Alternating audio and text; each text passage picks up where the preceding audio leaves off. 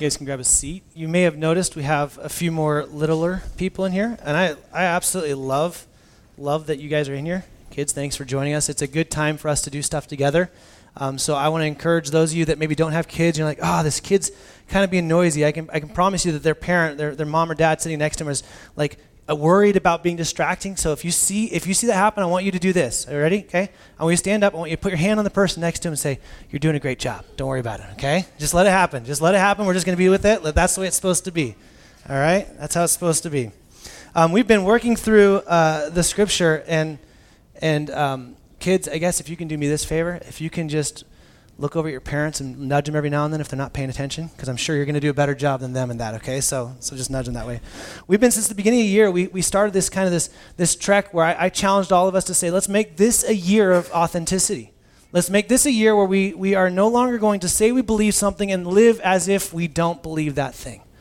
And I challenged us and said, as we've been working through, I've said, the gospel is going to change who we are. And so we went out of order a little bit. We started in chapter 26, and we went slow through the resurrection story of Jesus, 26 and 27, kind of culminating and ending on Peter and how his reaction, and what his reaction was to the resurrection of Jesus. And I shared with you and said that there are present-day implications. If Jesus truly did rise from the dead and he truly became king and this whole thing happened, then that means something for us today, not just some distant hope. And then we went back to chapter 24 and 25, and we spent about 2 months working through the end times. And through that time I said, okay, if there's this present day implications of how we're supposed to live, well then what is coming? What do we have our eyes fixed on the horizon for? And through that study, I said we weren't going to define a bunch of isms or ists, but ultimately that Jesus is coming back. And if he is coming back, that ultimately that means that we are to live a specific way as well. And now what we're going to do is we're going to fast forward back, which seems like we're skipping a bunch, but again, to Matthew chapter 28. And chapter 28 is the last chapter of the book of Matthew. If you don't have your Bibles, slip your hands up, and the ushers will bring one if you need one. Turn with me there. And ultimately, if we're going to look at this scripture this way, if Jesus just prior to that last week where he's going to walk himself to the cross only to be buried and raised again, he just before he does that, he sits with his 12 disciples and he explains to them, what does it mean about me coming back? What can you look for? What are the things that you can pay attention to, and what are the implications of that? And then we come to Matthew chapter 28. And if you can remember real quickly, I'm going to kind of blow off the dust in our brains about what happened. This is just after Jesus had already raised from the dead. We talked about it from two standpoints on Easter, actually, about Judas and Peter, and again that ultimately Judas chose religion and a system, and it failed him, and Peter chose through humility Christ and as Savior and Lord, and we saw the redemptive work of that. And out of that redemption then is where we pick up the story. Matthew ends on this right here, but the Gospel of John goes a little bit further into detail. What's incredibly interesting about this very section is I believe that the church as a whole, us included, have failed miserably at this. See, if I asked us and said, what is the purpose? What is the point of the church? And I'm sure we'd get a number of things. People would say, well, to bring glory to God. Yes, that's true. And to worship together, to be a community, to share the love of God. And we'd all have these great answers, but we actually have the answer, the purpose, the mission is all culminating in this last set of scripture in Matthew 28. Jesus gives us the answer. He doesn't leave us hanging. He doesn't make us wonder and think, but we have predominantly tried to either over-theology or over-knowledge this section and make it not applicable to us, or we've just altogether denied it as true and lived our lives as if this does not apply to us. We are some exemption to this.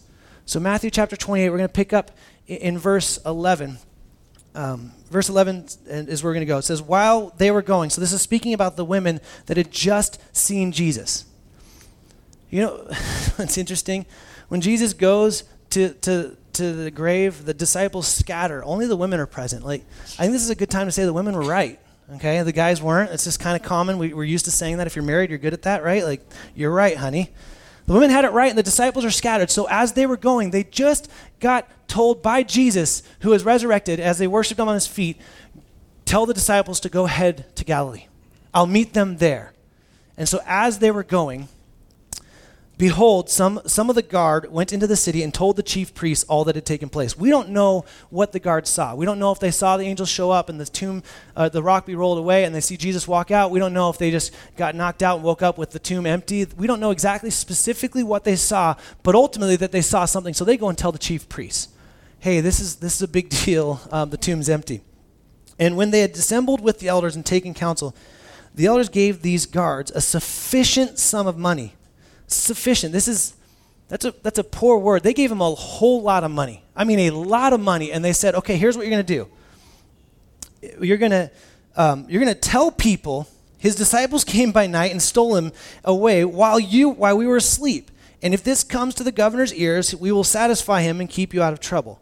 So they took the money and did as they were directed. And this story has been spread among the Jews to this day. And so what's really interesting is in the resurrection, the only people that actually applied Jesus' teaching were the chief priests. The guards were there because they believed that Jesus had said that he would raise in 3 days later. So just in case some stories want to happen or whatever, let's put guards in place. And then the resurrection happens and the chief priests are again like, okay, let's just pretend it didn't happen and say while you were sleeping. Now that seems like they're trying to bribe him and do that. That is a huge thing for a soldier to say.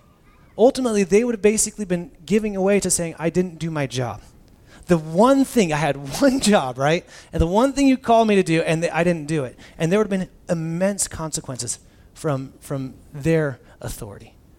So the guards are told this, and ultimately we know the story as it doesn't matter, and realistically some 300 to 500 people see the resurrected Jesus after he comes out of the grave. So it's kind of like, okay, the guards said the disciples did it, and I saw Jesus. Well, I'm pretty sure I know which story is going to win out.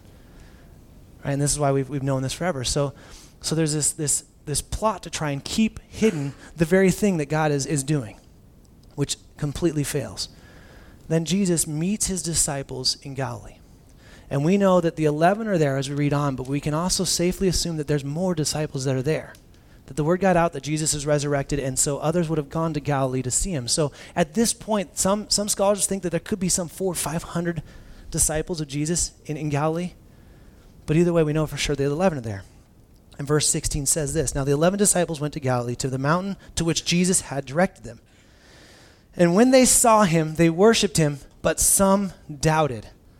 Okay, if you ever wanted a reason to maybe just a side reason to figure out if the Bible is true and real, if I were trying to make up a story, I wouldn't say that the disciples of Jesus doubted. I would have just skipped that whole part out. So they were there and they worshiped God. No, the fact that some doubted is just another way to say, okay, there is something happening here. This is a full and accurate account of what we have in place. And some doubted. We don't know if it's some of the 11. It seems unlikely because they've already seen Jesus at this point, but most likely some of the 500. But all of them worshiped him either way after the first interaction. There's only one other spot that we get in the Gospels where Jesus is worshiped, and it's right after he walked on water. And in both instances, Jesus receives that worship, which is a very, very big deal because we are to worship God alone, and Jesus is accepting this worship. And so we don't know how long this worship, they're prostrating, we don't know what they're saying or what they're doing, we don't know how long this happens, but it's in this setting when they all recognize that he is the resurrected God, he is Jesus in full power and authority. He stands up and he says, well, okay, I'm gonna tell you what I expect from you. Now, we've always had those moments when you have someone's attention, and some of the kids in here with you, like, you know when you have your kids' attention, you know when you don't, like, look at me, come on, look at me, pay attention, like, I'm pretty sure, just by the fact that they worshiped him, I'm pretty sure Jesus had every single one of those disciples' attention. And so if you're thinking about a powerful message to get out, when you know you have the attention of every single person right there, what is it you're going to say? And Jesus sends out what we affectionately know as the Great Commission. Now, why would he do that? Because I believe that the church has missed this very thing for some reason unknown, other than just laziness or unwillingness or ignorance or whatever it may be. We've missed the fact that Jesus resurrected on earth prior to leaving. Matthew ends here. Matthew just ends it right here on this commission. And we missed that this is actually the point, the purpose of the church. Yes, we're going to bring glory to God. Yes, we are to worship God. Yes, we are to serve one another. Yes, we are to feed the hungry. But ultimately, it is all blanketed and all covered in the fact that we are to do this very thing. So let's look at what he's asking us to do. In verse 18, and Jesus came and said to them, all authority in heaven and on earth has been given to me. We're going to talk more about that next week. Go therefore and make disciples of all nations, baptizing them in the name of the Father and of the Son and of the Holy Spirit, teaching them to observe all that I have commanded you. And behold, I am with you always to the end of the age. And so Jesus goes on to this, and if you spent any time in the church, you've heard this. You've heard this Great Commission. You're like, oh yeah, we're supposed to do that. Like, we're going to make disciples, and I don't really know what that means. And okay, cool. Like, how do I do that? And we have this wrestling. Okay, well, what does it maybe mean to go? And some of us, I think, we have only a part view of what it means to make disciples. Some of us see this go, and missionaries, well-meaning missionaries, have used this as an excuse to leave their current area and head across the world. And I think that's absolutely applicable. But the way that this word is actually used in go isn't to mean go, it's having gone. The way that this is actually meant in its original Greek is having gone. Having gone, make disciples. And so it's actually not a command at this point. Jesus is just assuming that you're already going to be doing that.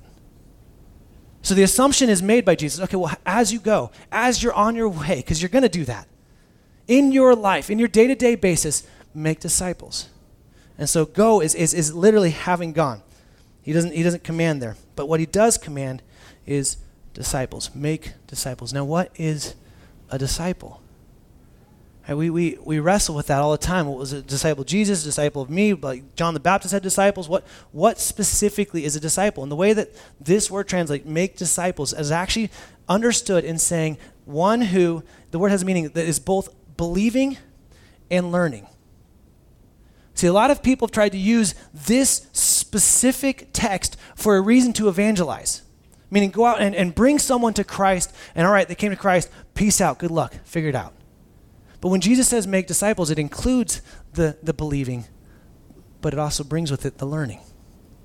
So what Jesus is essentially saying is that you're not making just a follower, you're making people who are following Jesus. It's not just someone that can say, I believe in Jesus, it's that they actually follow on in their life through Jesus. In the gospel, a disciple is both a learner and a follower. A disciple takes Jesus as his teacher and learns from him, and a disciple also follows Jesus. This is the part I love. I wrote this down. The life of a disciple is different because of his attachment to Jesus. The master is not giving a command that will merely secure nominal adherence to a group, but one that will secure wholehearted commitment to the following, to the person. So a disciple is someone that is fully following Jesus. They're laying out their life. Then he goes on and says, you're to baptize them. Well, this should go without saying, but it makes sense to say that a wholehearted commitment to Jesus would mean that you are baptized if you're a follower of Jesus. So for those of you that are following Jesus, you're like, I haven't been baptized. I don't know. I haven't want to be baptized. I'm not sure where it's at. This is my shameless plug to say, as a disciple of Jesus, he's commanding you to not only be making disciples, but to baptize as well. So you need to see the baptism through. We're going to, at our camp out, we're doing a baptism. So if you're going to that, or if you're going to come up on that Sunday, we're going to do baptism up at Lake Cascade. So I would encourage you to sign up for that. But he says, baptize them. And again, baptism isn't anything bigger than it is aligning myself with the death and resurrection of Christ. It's not the thing. But he goes on from there. He says, baptizing them in the name of the Father, the Son, and the Holy Spirit. This is one very specific spot where Jesus speaks about what we theologians have after the date called it the Trinity, where God is not only three parts, but he's also one. He's one and three and the same. And the Son, the Holy Spirit, and God all work together in this way. And some have tried to negate this. There's other specific spots where we see Jesus and God and the Holy Spirit interacting, actually specifically around Jesus' baptism. We see it as well. And so we see this inner working in place. And Jesus uses a singular word here. He doesn't say in the names of the Father, the Son, and the Holy Spirit. He says in the name of the Father, the Son, and the Holy Spirit. So this is a very clear understanding of that. But it doesn't just, making disciples isn't just them following Jesus, isn't them being baptized. It's Jesus goes on. He says, and teach them. Teach them to observe all that I've commanded them. This isn't some education for education's sake.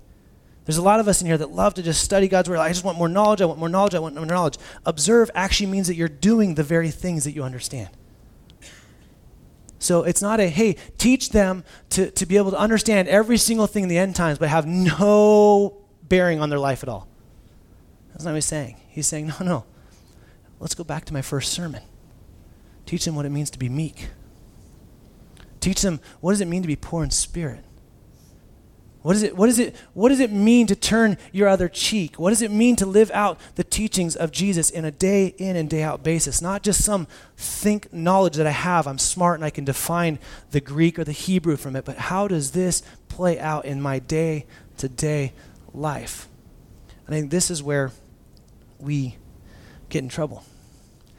See, because he doesn't say teach them to observe a few things that are comfortable for them to like.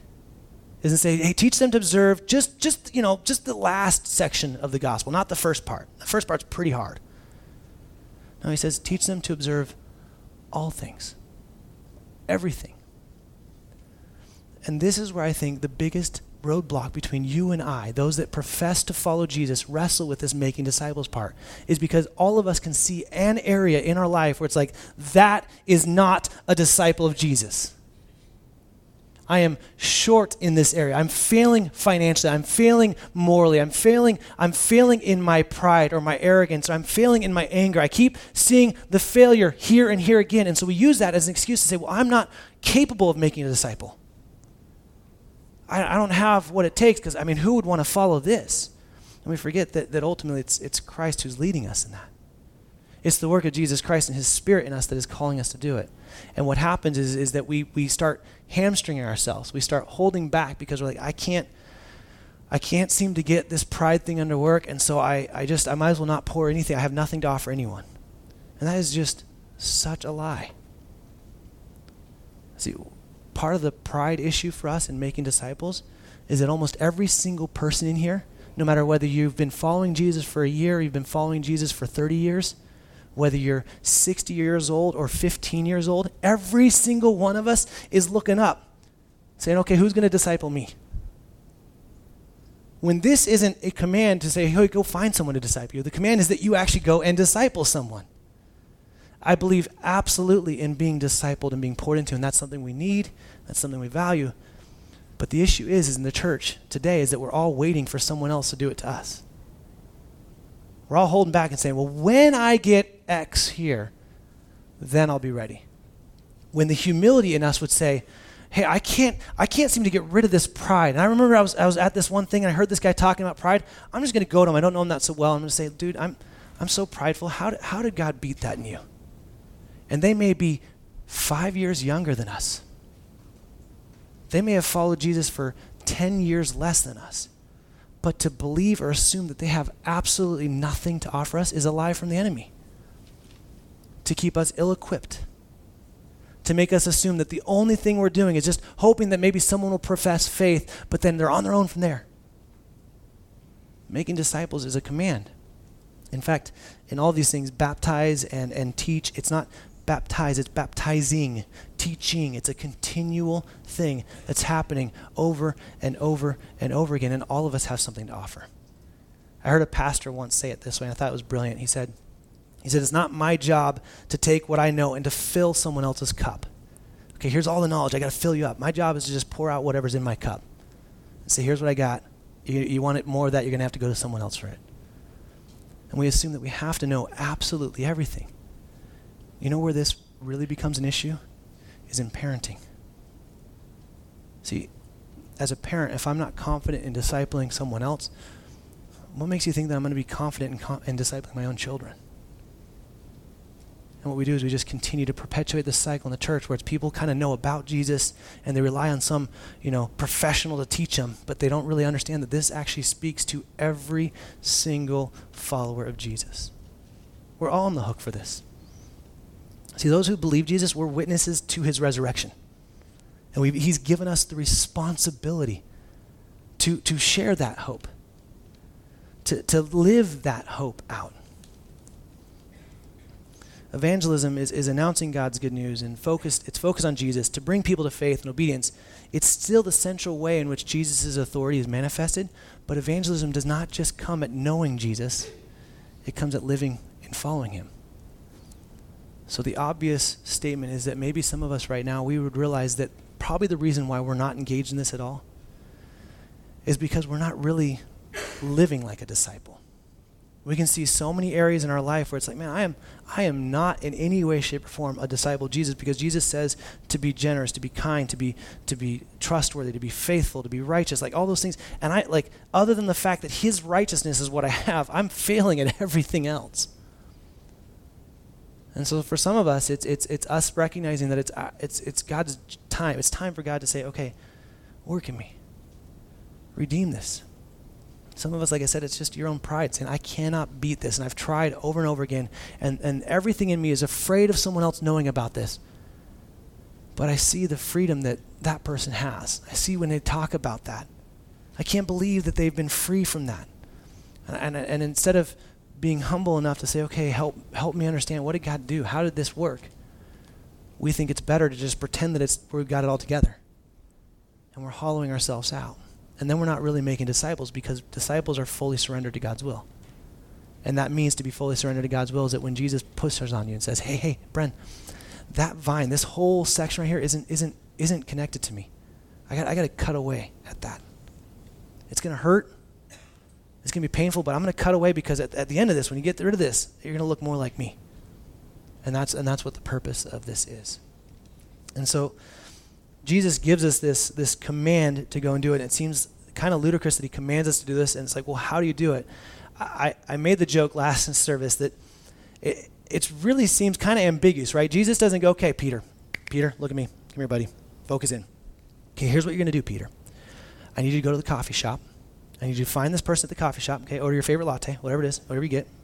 And I want you to tell them, like, get the latte, and then you need to have this conversation. Then they're going to say this, and then you're going to do this thing. And then the next week you're going to invite them to this. He doesn't give out this map of, okay, here's how it's going to play out, Peter. This is exactly what you need to do. There are endless resources on different discipleship models out there. I mean, endless. And some of them are so brilliant. Some of them are a lot of words. Some of them are just busy work. Endless things. But here's the thing. I think that Jesus doesn't really lay it out letter by letter and word by word and say this is exactly what it looks like, is because he's already created you to be one. You know what it means to be one. He's already called you. He's already saved you. He's restored you by walking to the cross. So he says, you know what it means to obey me and observe all that I command. You just at times choose not to do it. And so all your role is to walk with other people in that.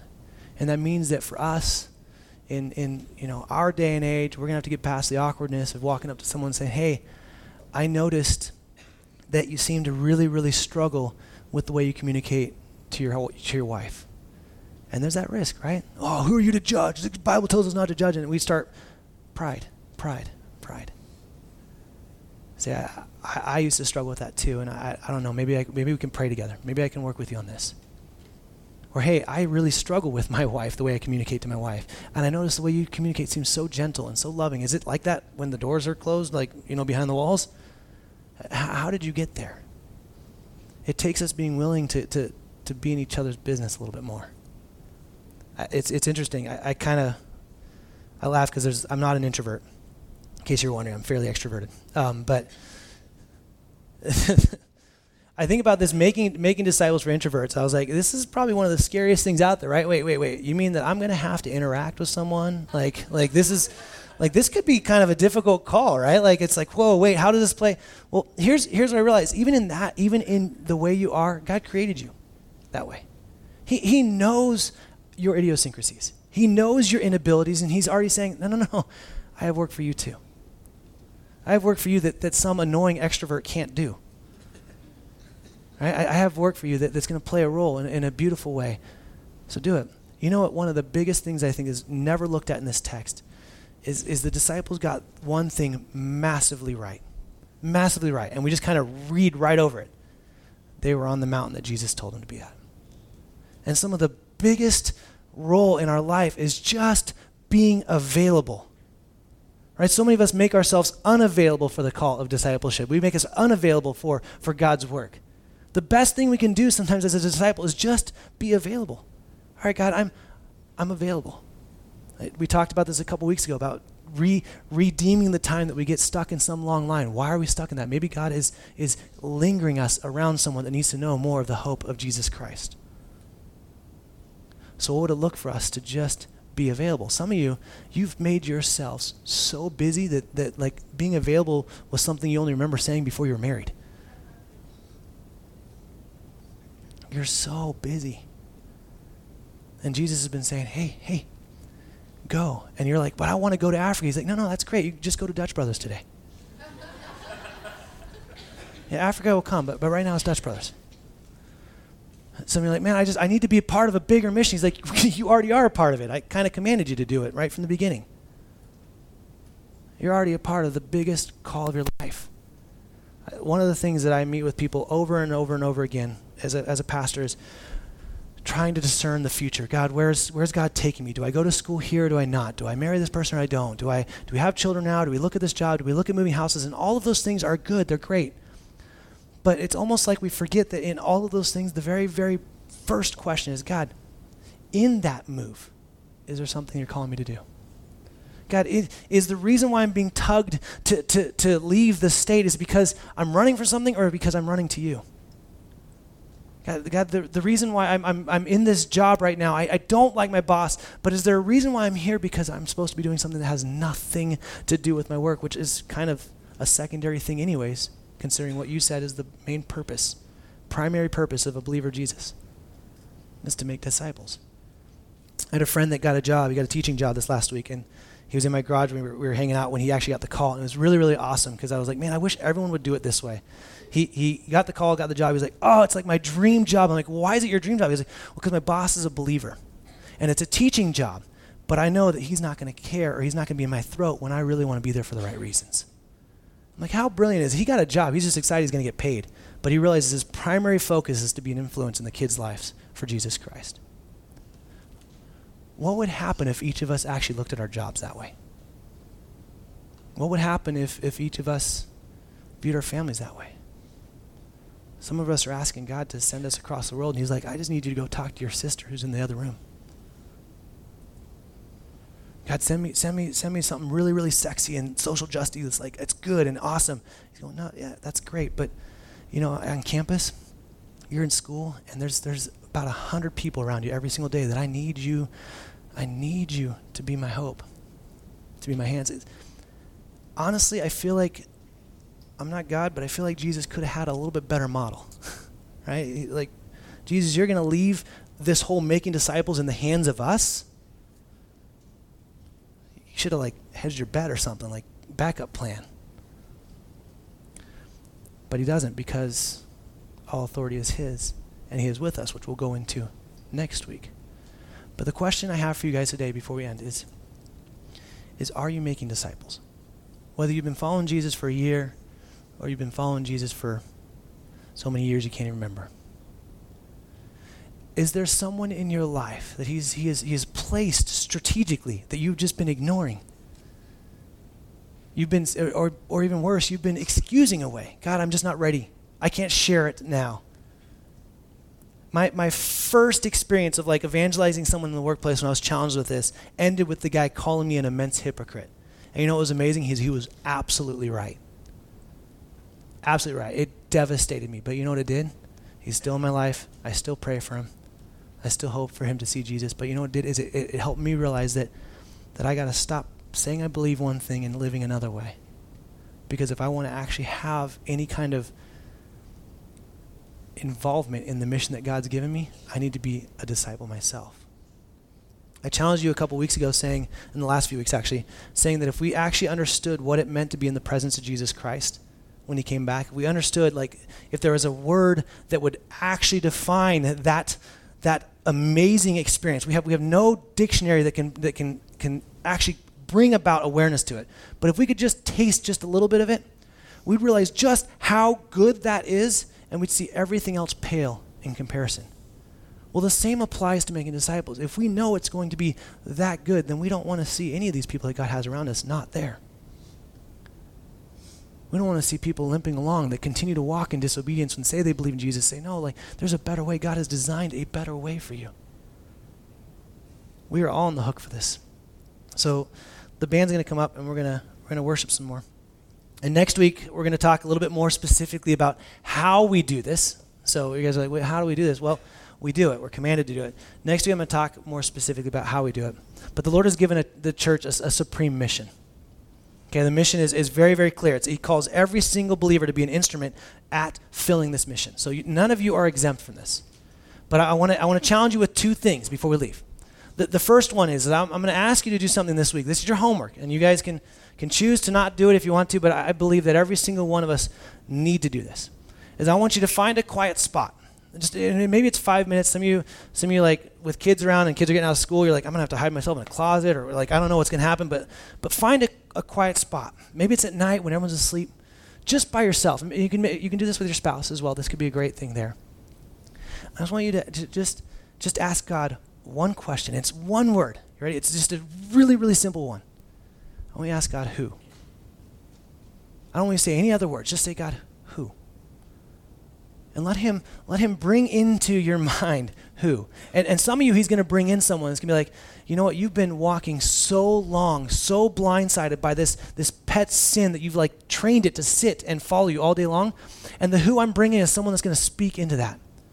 And it's going to hurt, and your pride's going to be beat up, but I'm telling you right now, what I have for you is better. And some of the who is going to be this person at Dutch Brothers. You go every day. I don't ever go there. I don't know why that came up. But Dutch Brothers,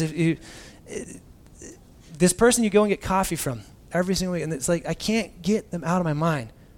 I can't. Some of you, it's a family member. Some of you, it's your spouse. Some of you, it's someone that like God has put around you that you know has been following Jesus, but they're just kind of floundering because they need the direction that someone once gave to you. And I challenge you to say, who? And here's the thing. Right now, some of you are like, well, I'm too busy. When I get, no. Everything you do is secondary to this. This is the greatest call for the church. This is your purpose. Those of you are like, I just wish God would tell me what to do. It's right here laid out for us, right? Like, it's like, it couldn't be any more clear. Just put your name in the front. Bren, go make disciples. Oh, man. I was hoping that was for someone else. It's very, very clear. And then the second challenge is do something with it. If he says the who to you is someone that like, man, you're done dealing with this sin, you can't get rid of it, you're done, and I am not going to leave you as my child there, and he brings someone to mind, then you take every bit of your pride and you squash and you go to him humbly and say, I don't know what to do. Everything I've tried thus far hasn't worked. Help. And don't come in with the answers and say help. Oh, yeah, I know that. No, like your pride has got to be gone. And some of you, it's the other way. Some of you are like, man, I've only been following Jesus for like a year and I don't know a lot. Well, great. You know what you do know that someone else doesn't know is that there's hope. There's a hope that makes no sense. There's a peace that makes no sense to this world. And you carry that. You have that due to the resurrection. So go and make disciples. Whoever it is. My challenge for you is to interact with them in a way where you're not like, well, I just hope to be around them someday and they're going to know who Jesus is. I've made this joke before. It's not really an intuitive message. You know, the whole like, I just tip really well and someone gets a tip like, oh my gosh, Jesus is my Lord. Like that doesn't usually happen, all right? Like that doesn't usually happen that way. It can, God can do it, but it doesn't usually happen that way. It's not super intuitive in that way. It's time for you to share that. Some of you, and I mean this like, and I love you, and I don't mean this to sound harsh, some of you need to start doing this with your kids. Stop putting what is your call, what is your command on the church's job. It's the church's job to support. Maybe that's who.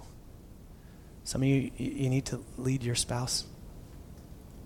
You've been skirting the issue for a long time. Whatever it is, he's gonna speak to you. He's faithful to. But let's start moving on it. Let's start acting on it. And when you get to a spot where you're like, man, I'm at a spot, like here's the thing. If you're like, man, I don't know what to say, and you come up and you're like, hey, do you know Jesus? And you're like, no, I don't know Jesus, and here's the 18 theological reasons why. And you're like, can you answer those? No, I have no idea. Sorry. Let's go find some way to study this together because I don't know the answers. You don't have to know everything. You just have to know the one who does. I pray, Heavenly Father, thank you for calling us to a mission that is way bigger than ourselves. Thank you for inviting us into something that is the best news. We all love being the one that gets to tell someone about great news. I got a job or getting married. It's always so fun, but to be able to be the ones that carry the best news ever, what an honor. God, I pray that each of us would be inundated with this call. We'd be hit hard by your Spirit in this, that he would lead us to more richer conversations, to more faithful actions. And God, for those of us that have been walking unfaithfully, we've been walking in disobedience, God, would you break down our pride? Would your Spirit surround our hearts? And would you bring around people around us to help us to walk in a way worthy of our calling, Lord? God, I thank you for the ability to pray. And Lord, I pray this week as even right now, there's probably been a who that's popped in the minds of the individuals in here. I pray that you would do what only you can do, a divine altercation, where that person, for some reason that makes no sense at all, crosses our paths. Where that person calls for some reason, or we haven't seen them on Facebook forever, but their Facebook post pops up. God, I pray whoever that person is, that you would start crossing our paths today. You would inundate us with this. You would overwhelm us with this. You would, in some ways, God, kind of freak us out about how good you are and how faithful you are to do this call.